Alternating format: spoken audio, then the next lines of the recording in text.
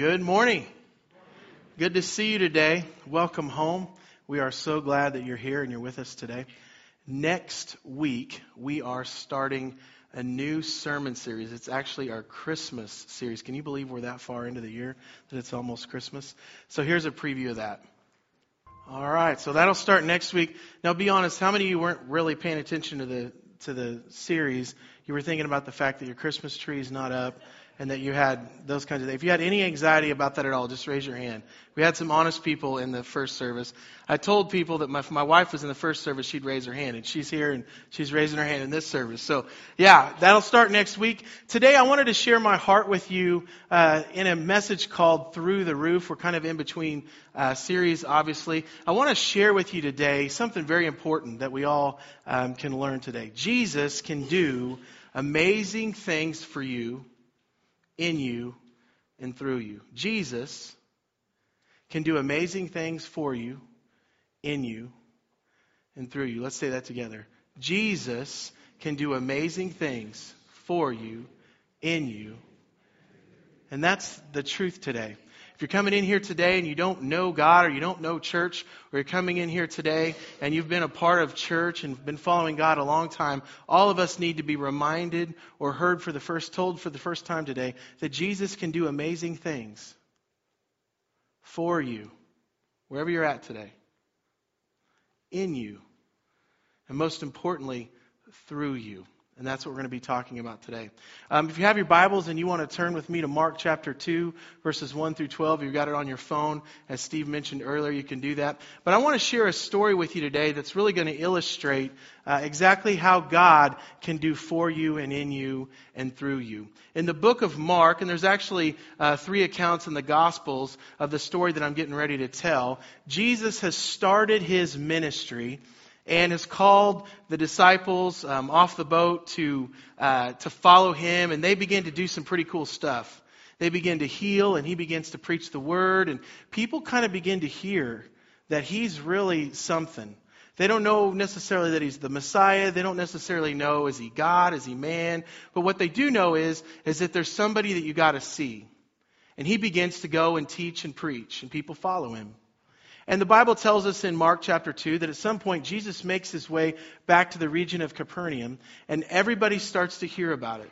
The religious scholars of the day, they travel from Galilee and Judea and the Capernaum region basically to have a great big Pharisee convention and hear Jesus speak. The locals there who are from his area that knew him are there. Among probably people that he had healed, he'd taken some helpless people and made them, people that were healed. And so there's all these people, and they're gathered together in a house. In fact, the Bible tells us, and scholars suggest that it's possibly Peter's house. So to set the stage here, we've got a house full of people that Jesus is teaching. Somewhere from that place, there's a man, a paralyzed man, who's laying on a mat beside the road. Probably most people had passed by this man on their way to Jesus' house, and most likely the paralyzed man had probably been laying at different places around Capernaum for a long time, and people had seen him. Maybe he was a local paralyzed man. What we do know about the paralyzed man is that anybody who was paralyzed had to be carried from one spot to another spot. What we also know, according to the Jewish mindset is that if you were paralyzed, there was a reason for that, and that reason was sin. Okay? That's not necessarily right, but that's what the Jewish mindset was at the day. Of course we know that's not right now, but at that time, that's what they believed. And so here's what we have. We have people that are on their way to Jesus' house. We have a bunch of people that believe the reason this man is the way he is because of his sin, and God is punishing him, and so that's why he's paralyzed. And then we have some men who maybe had encountered Jesus earlier in their life and had seen what he had done. Maybe that Jesus had healed them, or maybe they just had amazing faith. But there's 4 men in this story that are on their way probably to Jesus' house, and they encounter this paralyzed man. And as they encounter this paralyzed man, the thought dawns on them. You know what? I think Jesus, the healer, can heal this man. And so what they begin to do is, I don't know how long it took, but they began to pick up this guy and they began to carry him to Peter's house. We don't know exactly how far Peter's house is from where this man was beside the road. We don't know how long this man's been paralyzed. We don't know if these guys are just great people or they've encountered Jesus themselves. But they begin to carry this paralyzed man to Jesus. And as they're carrying him to Jesus, I don't know if they're thinking, man, when he encounters Jesus, he's going to be healed. I don't know if the paralyzed man is saying, thank you. We don't know exactly how long the trip took, but what we do know is we have a paralyzed man. We have some men with compassion. And we have a house. And so as that, you guys doing all right, carrying? Got to keep going, Derek. There you go. We practiced this the other day. My arms are still sore. They carried and they carried. They carried. Okay, they're going to take a break for just a second. Okay. Not to make you feel bad, but the first service, they never stopped. They were able to just keep going.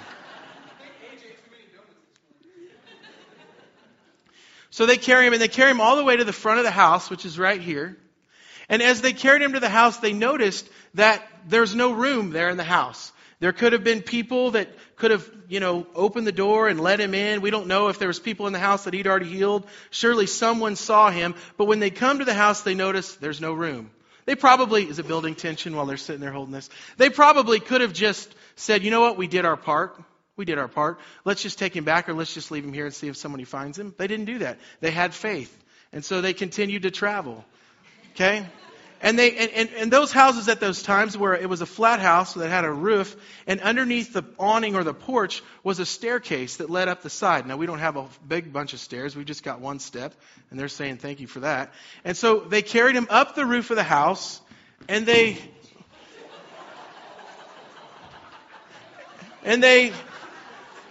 set him down. Okay, Age has a concussion. Thank you, guys. They set him down. Let's give these guys a hand.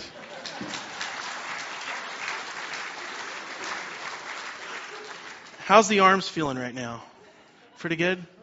Yeah? Randy's sweating. They carried him up the roof. They dug a hole in the roof that was full of dirt and mud and sand and whatever else. And they lowered him down before Jesus. And what was amazing about the story is that when Jesus saw this man being lowered, he was as moved by the men that were lowering the man as he was that he was getting ready to heal this man. So what Jesus does, if you know this story, is he looked at the paralyzed man, and he says two things that are interesting and not planned. He says, because of their faith, your sins are forgiven. Now, both of those statements are interesting. Because of their faith, and wait a minute, I thought he was coming to get his legs healed. But Jesus sees past the seen into the unseen. Now, it's possible at that time that maybe this man's sin did cause his paralysis. It's also very possible that it wasn't sin that caused this paralysis. But either way, there was some sin in this man's life. And Jesus ministers to that first. The teachers of the law that were also in this house says to Jesus, "You're a blasphemer. Only God has power to do that." And Jesus says to him, which is easier, to say this man, the sins are forgiven, or to take up your mat and go home? But so that you will believe that I have the power to forgive sins, he tells the man, get up, take up your mat, and go home. And that's exactly what happens. Let's give these guys a hand. Thank you. Thanks, guys.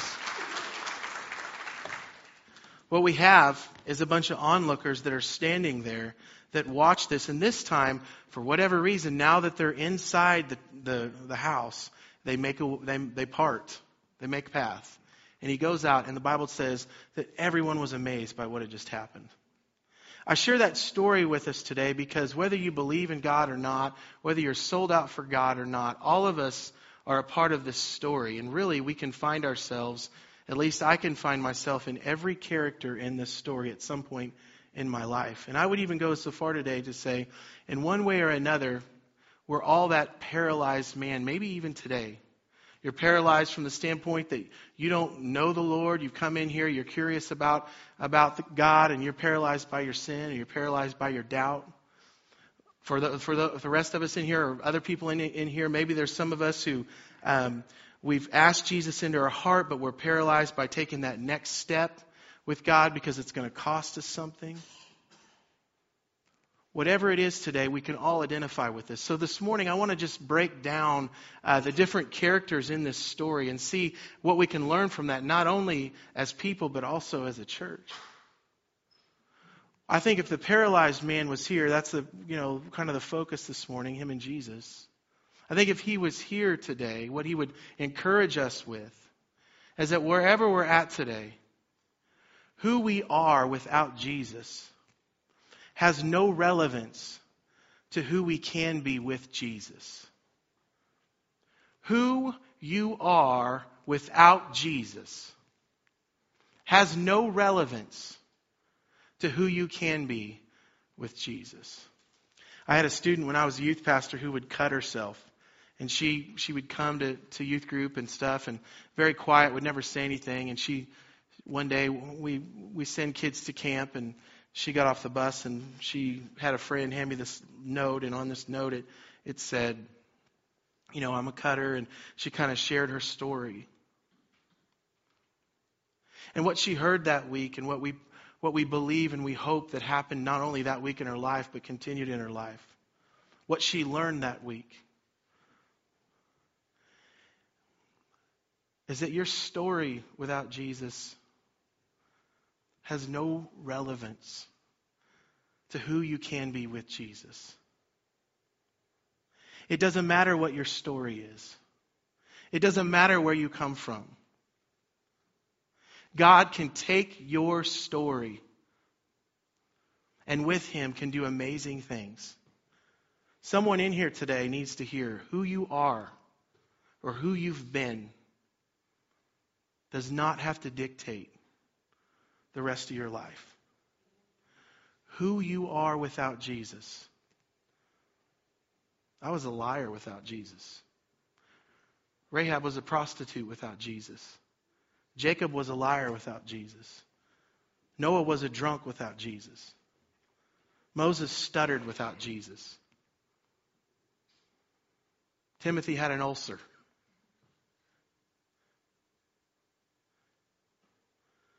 David was an adulterer without Jesus. But when we are following God, He can change us and mold us. In fact, Paul says this means that anyone who belongs to Christ has become what? The old life is gone and the new life has begun. See, I believe that we're all born in the hospital with a mat perspective. This blind, or this, not the blind man, this person who was paralyzed, he had a mat perspective. Maybe not just initially, but he learned at some point whenever he was paralyzed, however long in life that took place, he began to see from a mat perspective that there's no hope, that nothing can be different.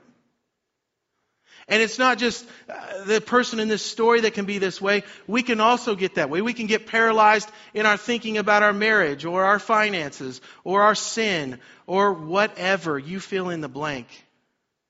And we kind of develop this place where we just lose hope. And that's our mat perspective. But the action step that we can take today as it relates to this paralyzed man is if we stopped or if we started thinking from a miracle perspective rather than a mat perspective. Let's read that together. Start thinking from a miracle perspective rather than... Let me just say this. I've got a hip condition. And as a kid, I prayed all the time, Lord, would you heal my hip? Would you heal my hip? Lord, would you heal my hip? And you know what? God did not heal my hip. But that does not mean I have to have a mat perspective. Other times we pray for different things and God answers them. I'm not talking about God being a genie in the bottle where, it's prosperity gospel where whatever we want we can have. We ask God to be rich and we're rich. We ask God for some kind of miracle and He provides it. God's not a genie in the bottle. But we can have a miracle perspective in our thinking that sometimes does lead to tangible miracles, and other times it's our thinking that's the miracle. Are you living with a Matt perspective, Matt thinking? Or are you living with a miracle perspective because all things are possible through God? Paul says this, let God transform you by taking you from paralyzed to healed. Nope. Let God transform you by putting everything back together and the other person saying they're sorry. No. He says, let God transform you into a new person by changing the way you think. Let's read it. Let God transform you into a new person.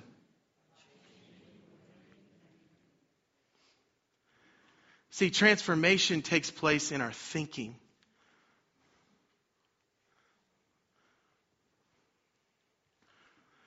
What would it look like if we stopped thinking as Matt people and we started thinking as miracle people? If nothing else, the miracle of salvation in our life. The paralyzed man in the story certainly was front and center, but there was also these men. We had 2 men in our story, but the Bible had 4 men. And these 4 men obviously were friends, literally friends, or maybe they didn't know them, but they were friends just because they had faith in God and were good people. But these 4 men model to us in this story something that's very important, because once we move past being the helpless, which is basically what the paralyzed person is in this story, once we move past the helpless, God calls us to be the helper. And these 4 men, maybe they were helpless in their sin and they found Jesus, but they moved to the helper. And I think that they would say today to us, because some of you have been praying for someone you know, you've been praying or trying to reach out to someone you know, you've been asking God to move in and help someone, and you're counting the distance and you're worried about all that. And here's what I think the 4 men would tell us today. When you believe that Jesus can really help someone, the time and the energy and the effort it takes to bring them to Jesus doesn't matter. When you believe that Jesus can really help someone, the time and the energy and the effort doesn't matter. Let's say that together. When you believe that Jesus can really help someone, the time, the energy, and the effort it takes to bring them to Jesus. Pastor Jim Sucraw, who used to be the pastor here at this church, was here for 30-some years, and Jim's sitting over here, and friend, mentor, dad figure in my life. And there was times I'm like, Jim, would you stop helping people? You have gone to the nth degree for this kid or this adult or these people. And sometimes we'd do that, and he would do that, and we didn't tangibly see any fruit yet. And then there was times where we see fruit. But when we start counting how much time and energy and effort go into something, we can just decide it's not worth it. It's not worth it to keep staying in our marriage and trying to make it work. It's not worth it. We reach this place of hopelessness. It's not worth it to try to keep praying for my adult child who doesn't know Christ. I've been praying for so long. I've been praying for so long that my husband would come to church with me, and he's still not here. And I've been looking at my time and my energy and my effort into it, and you know what? I quit. I'm done. I can't do this anymore. We've been running these buses for a long time on Wednesday night. And you know what? It's kind of hard to get helpers and volunteers. And these kids are kind of rowdy and they don't always behave and they disrespect us. You know what? It'd just be easy. When I look at the time and the energy and the effort that goes into this, why don't we just quit?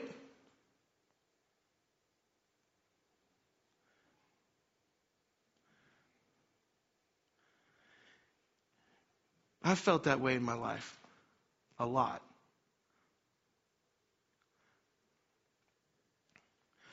But when we focus on the destination desired, not the distance traveled, It helps us to stay in there.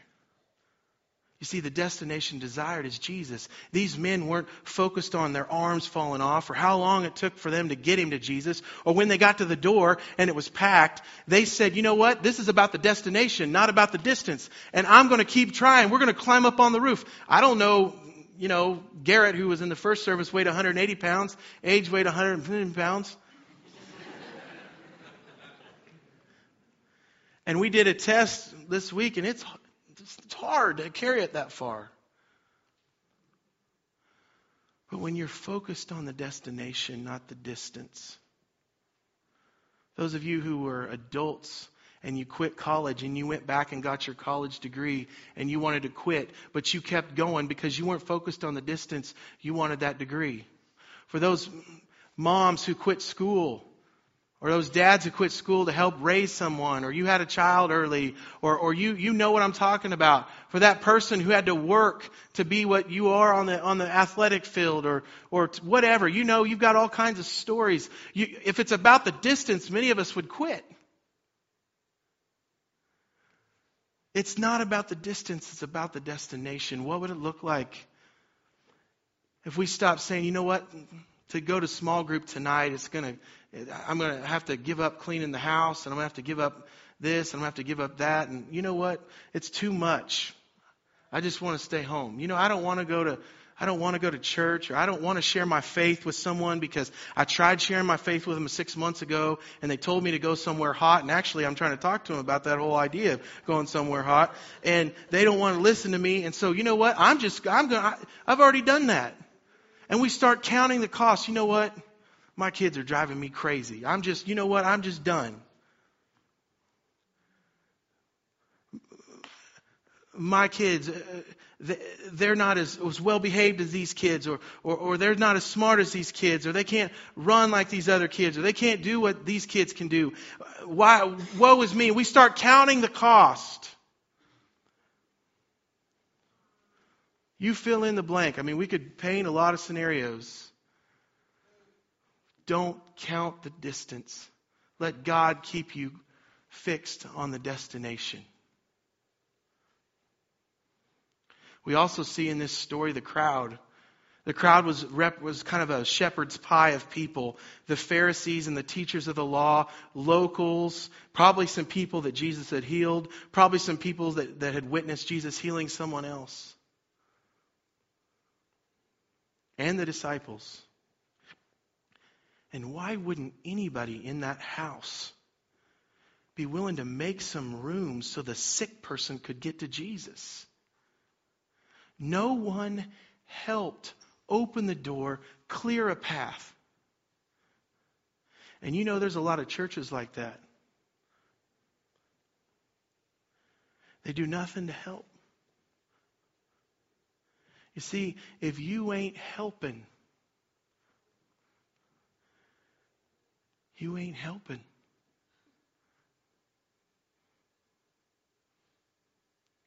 If you ain't paying your tithe and you're a follower, if you're not sure what you think about God, that's a different story. But if you know you're a follower and you're not paying your tithe, you ain't helping. If you're a follower of God and you're not serving in the church and serving in the community and trying to be a light, are you helping?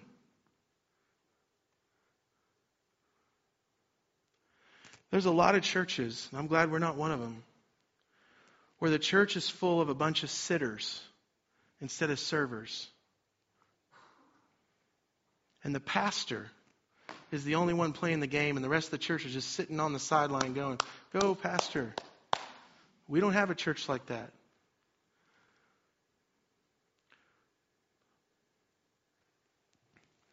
So we have to be careful not to block the path, and we need to make ourselves useful. Let's read that. Don't block their path to Jesus.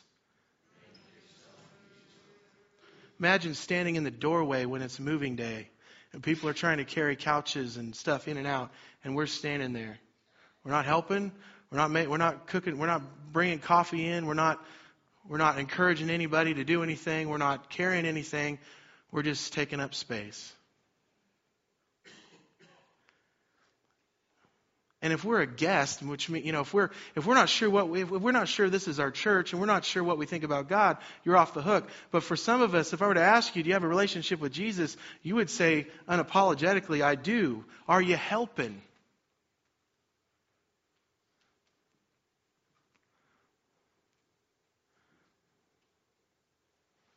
We also see in this story the teachers of the law.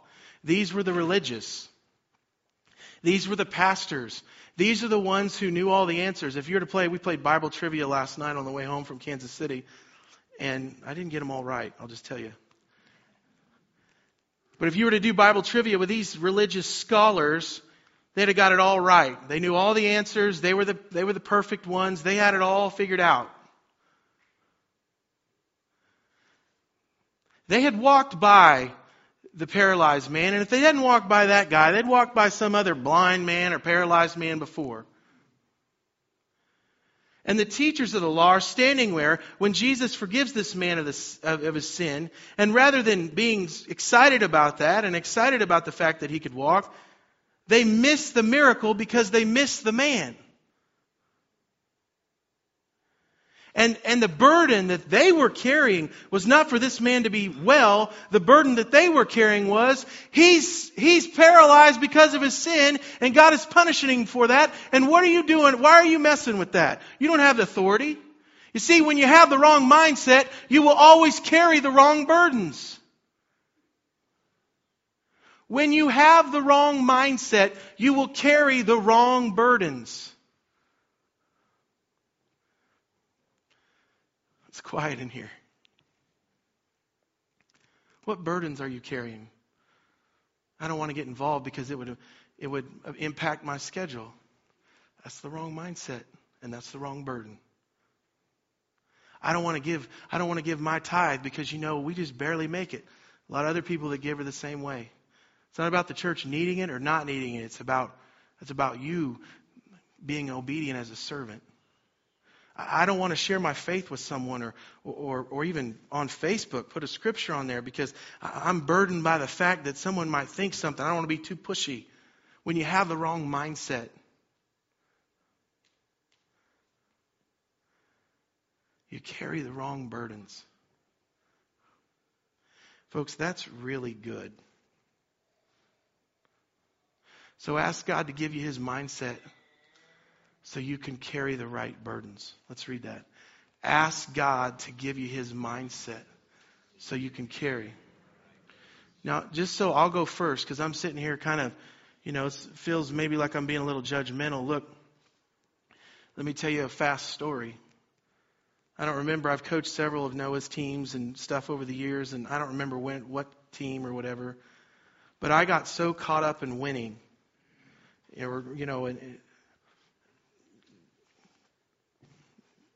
There's this kid on the team who had absolutely no athletic ability whatsoever.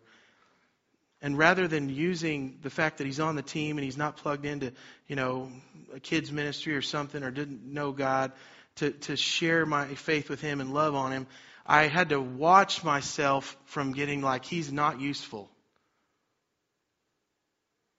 I'm being honest. You can judge me or not. I'm just telling you the truth because I don't want you to understand. I get where we can get sometimes. My mindset, the burden I was carrying is, I can't even put him in right field. That's the wrong burden. And a few games in, the Lord's like, you have got to change your mindset. Instead of spending all this time with these kids over here that have 54 hours of practice all the time and their dads pay for them to go to all this stuff, how about you spend some time with this kid? See, when we connect to God, He gives us the right mindset so we can carry the right burdens. We learn from Jesus in this story. He had something to say. Spiritual needs are always a priority over physical needs. Let's say that together. Spiritual needs are always. Can I say this? God cares about your cancer report, but He cares about where you're going to spend eternity more than that. God cares about, the Bible tells us He knows the number of hairs on our head. He cares about your cancer report. He cares about your marriage. He cares about the things that you care about, but not more than where you and the people that you know will spend eternity. In fact, we see that in the story. They brought Him because of his physical condition. Jesus addresses his spiritual condition first. Ask God to help you focus more on what you can't see rather than what you can see. See, there's a seen world, the seen things, and there's an unseen. Ask God to help you to focus on the unseen. Everybody was waiting for the physical miracle, and Jesus is like, we're starting with what is important. Your faith has healed his sin. So we fix our eyes not on what is seen, but on what is unseen. Since what is seen is temporary, but what is unseen is. We also see that Jesus in this story prioritizes the sick over the healthy.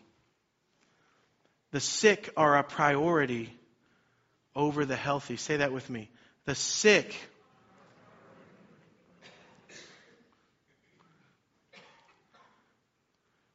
The church is supposed to be a hospital for sinners, not a sanctuary for saints.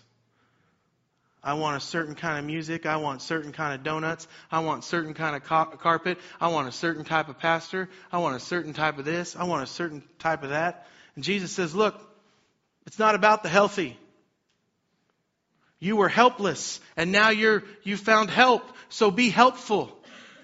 Look for people around you who need Jesus instead of looking for problems in the church or looking for problems in the small group or looking for problems in the message or looking for problems in the way, whatever. Look for people who need Jesus. What are you looking for at work? What are you looking for at school? Not to embarrass Randy here, but earlier, a couple weeks ago, Steve Enoch told me, he said, hey, the other day I saw Randy out in the lobby and he's looking kind of confused. He's looking around, just looking around everywhere. I said, Randy, are you losing it? Are you all right? What's going on? And Randy said, I'm just looking for someone I don't recognize so I can go say hello. Are you looking for healthy people? It's okay to talk to healthy people. We teach our kids, be in the right group of healthy people. But there are also people that come through our doors that need to have a smile and a hug and a handshake. And you have them in your classrooms, teachers. And you have them in your locker rooms, coaches. And you have employees, business owners. And you have children, stay-at-home moms. Are you looking for people who need Jesus? Or are you looking to just get through the day? Jesus also says your faith in me can influence another to have faith in me. These helpers brought this paralyzed man to Jesus. And their faith, their belief, their willingness to go the extra mile is what saved this man. I had a dad when I was 17 years old and a grandma and other people in my life that were praying for my salvation and praying for me to come to know Christ. And I can tell you right now, no one has the power to save except Jesus. But there was a whole lot of people in my life from the time I was little that did their best to carry me to Jesus. By the time I went home from the hospital, I had people in my life carry me to Jesus. Maybe that's not your story. Maybe, as Pastor Dylan, who was here a few years ago, somebody carried him to Jesus when they invited him to a youth event. Maybe it was your mom, maybe it was your grandma, maybe it was an invite that you got that you're here.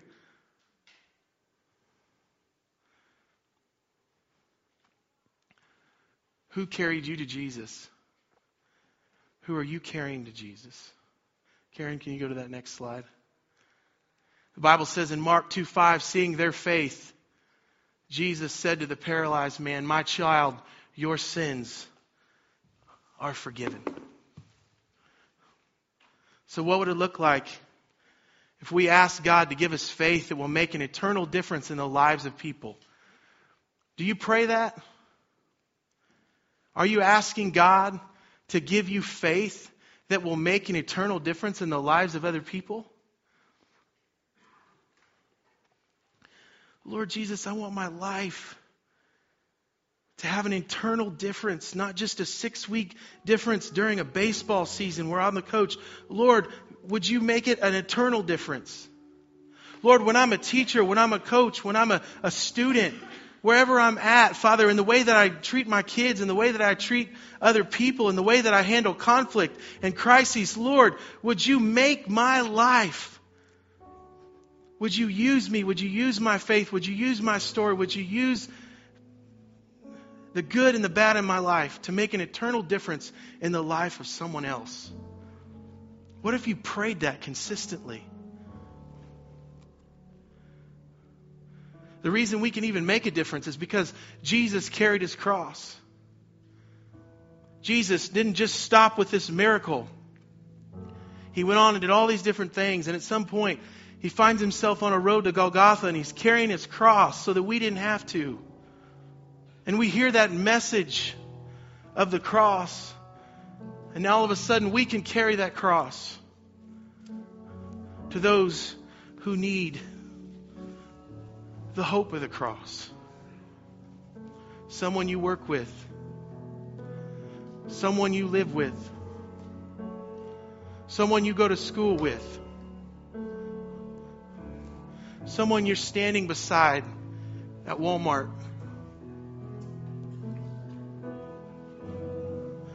An enemy, someone that doesn't like you.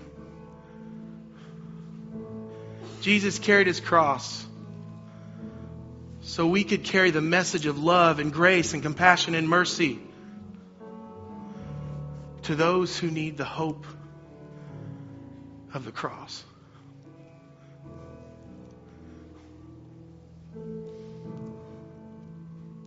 Jesus can do amazing things for you, in you, and through you. Not just before you get saved, but throughout your life. See, I think sometimes, I'm talking to church folk for just a second, I think sometimes church folk, they get saved and they become paralyzed because they're not going to do anything else besides that. That's it. They'll come to church, put their hour in, do whatever they do, serve a little bit. That's it. And they're paralyzed. They're stuck. Some of us in here, you don't even know Jesus. You're paralyzed because you don't have a relationship with him. You're born into sin. We're all born sinners. And all of us at times, if we're not careful, can get paralyzed in our thinking. What would it look like if we believed the way these men did? That Jesus can take us and shape us and mold us from helpless to helping, not hindering, bringing people to the healer. So the crowd, who are the hearers, can see the hope. People around us need that hope. Does it bother you that there's empty chairs around you? That there's somebody you know that doesn't know Christ? They're not here. Are they here because you invited them and they just want to come? Or are they not here because you haven't asked them? What would it look like if we let God be the missing link in someone's life through carrying them to Jesus? As we stand together this morning, I don't know what you need to do with that, but let's just let the Holy Spirit work this morning as we worship.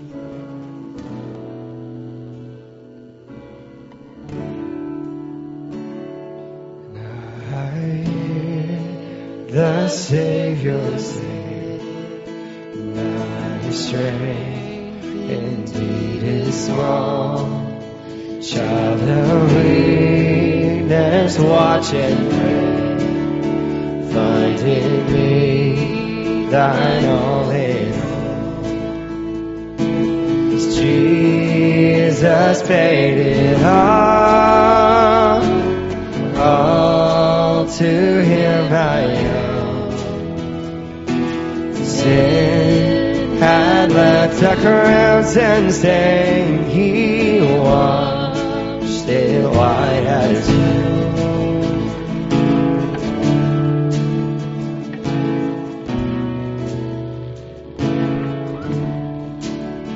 Lord, now indeed I find thy power and thine alone can change the leper's spots and melt the heart of stone. 'Cause Jesus paid it all to him I owe. Sin had left a crimson stain, he washed it white as snow.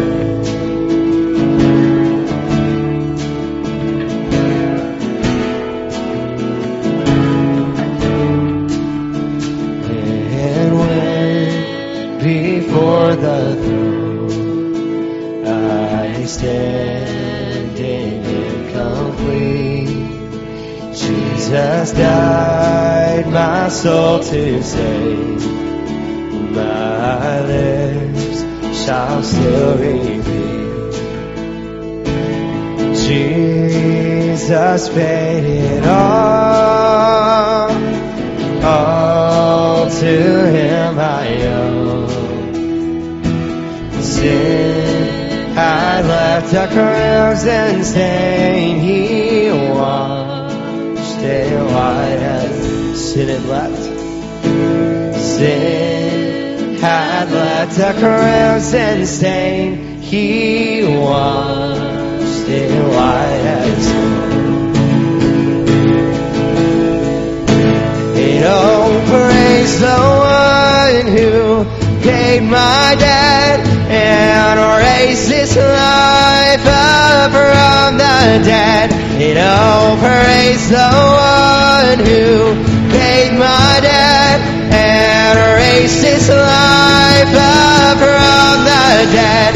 Oh, praise the one who paid my debt and raised his life up from the dead.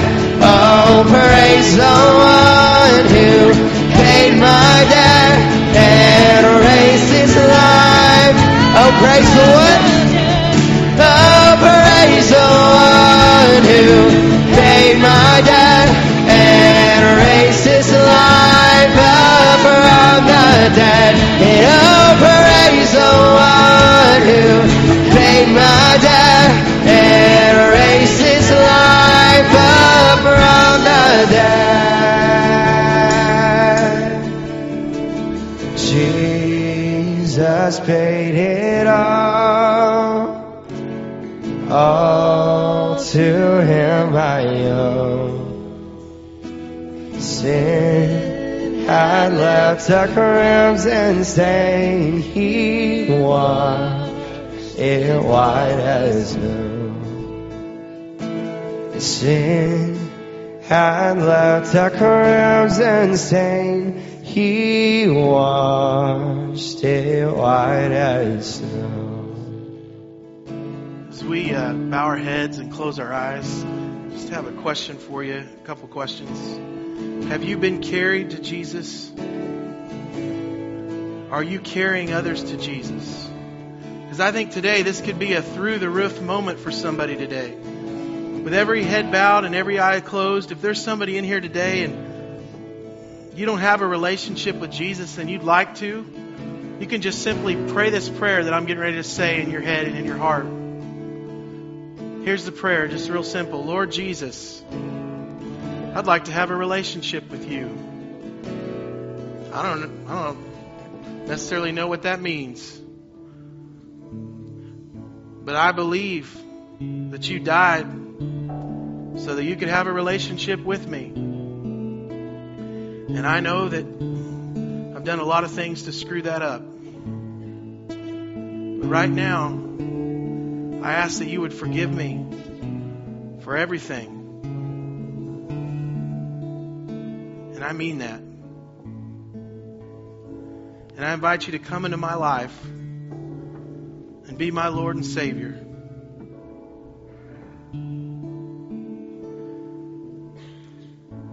If you prayed that simple prayer and you meant that with every head bowed and every eye closed, would you just slip your hand up real quick? If you prayed that prayer, thank you. No one looking around. If you prayed that prayer, just slip your thank you.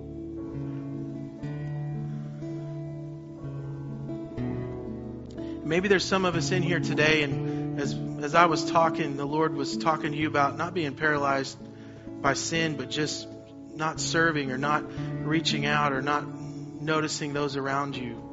You could pray a simple prayer like this. Just pray it. If you don't know what to pray, you can pray this. Lord Jesus, I do have a relationship with you.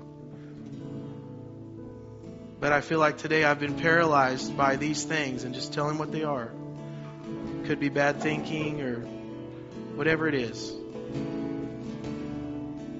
And Lord, I ask forgiveness for that, and I repent of that. Father, I ask that you'd show me how to help the helpless and bring them to the healer. Lord, today, thank you.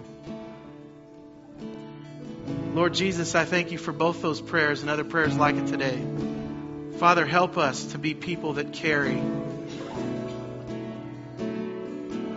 Have you been carried? Are you carrying? May we ask that all the time. Pray that each one of us today would be what you want us to be. We give you praise and glory and honor for who you are. In Jesus' name. The Lord bless you and keep you.